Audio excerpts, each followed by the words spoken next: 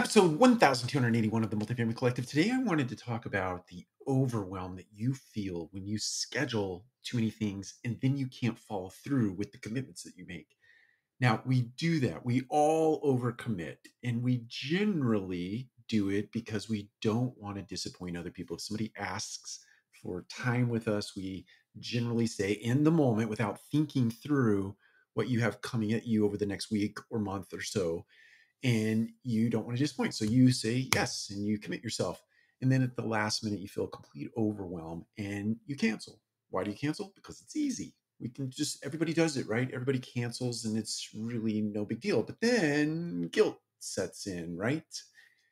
You feel guilt because when it comes time to actually take the meeting, you become indecisive over the meeting because you have so many things going on, or so many things have come up since the moment in time that you made the commitment to the meeting that you want to cancel. How do you overcome that? Two things, two ways, in my opinion. One is you have to keep the commitments that you make, despite the other things that might come at you, despite what is going on in the moment, despite all of it. You have to keep the commitment. You have to follow through with it.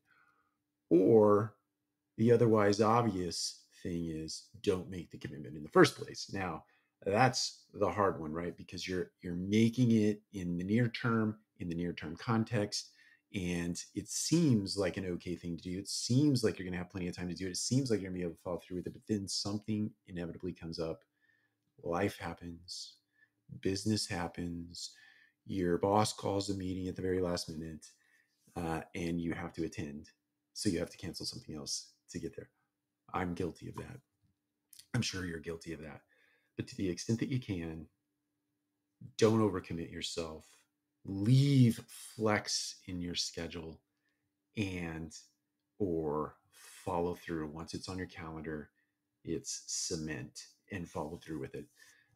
That's the best way to overcome this overcommitment type overwhelm that you feel when you've scheduled too much. Take care. We'll talk to you again soon.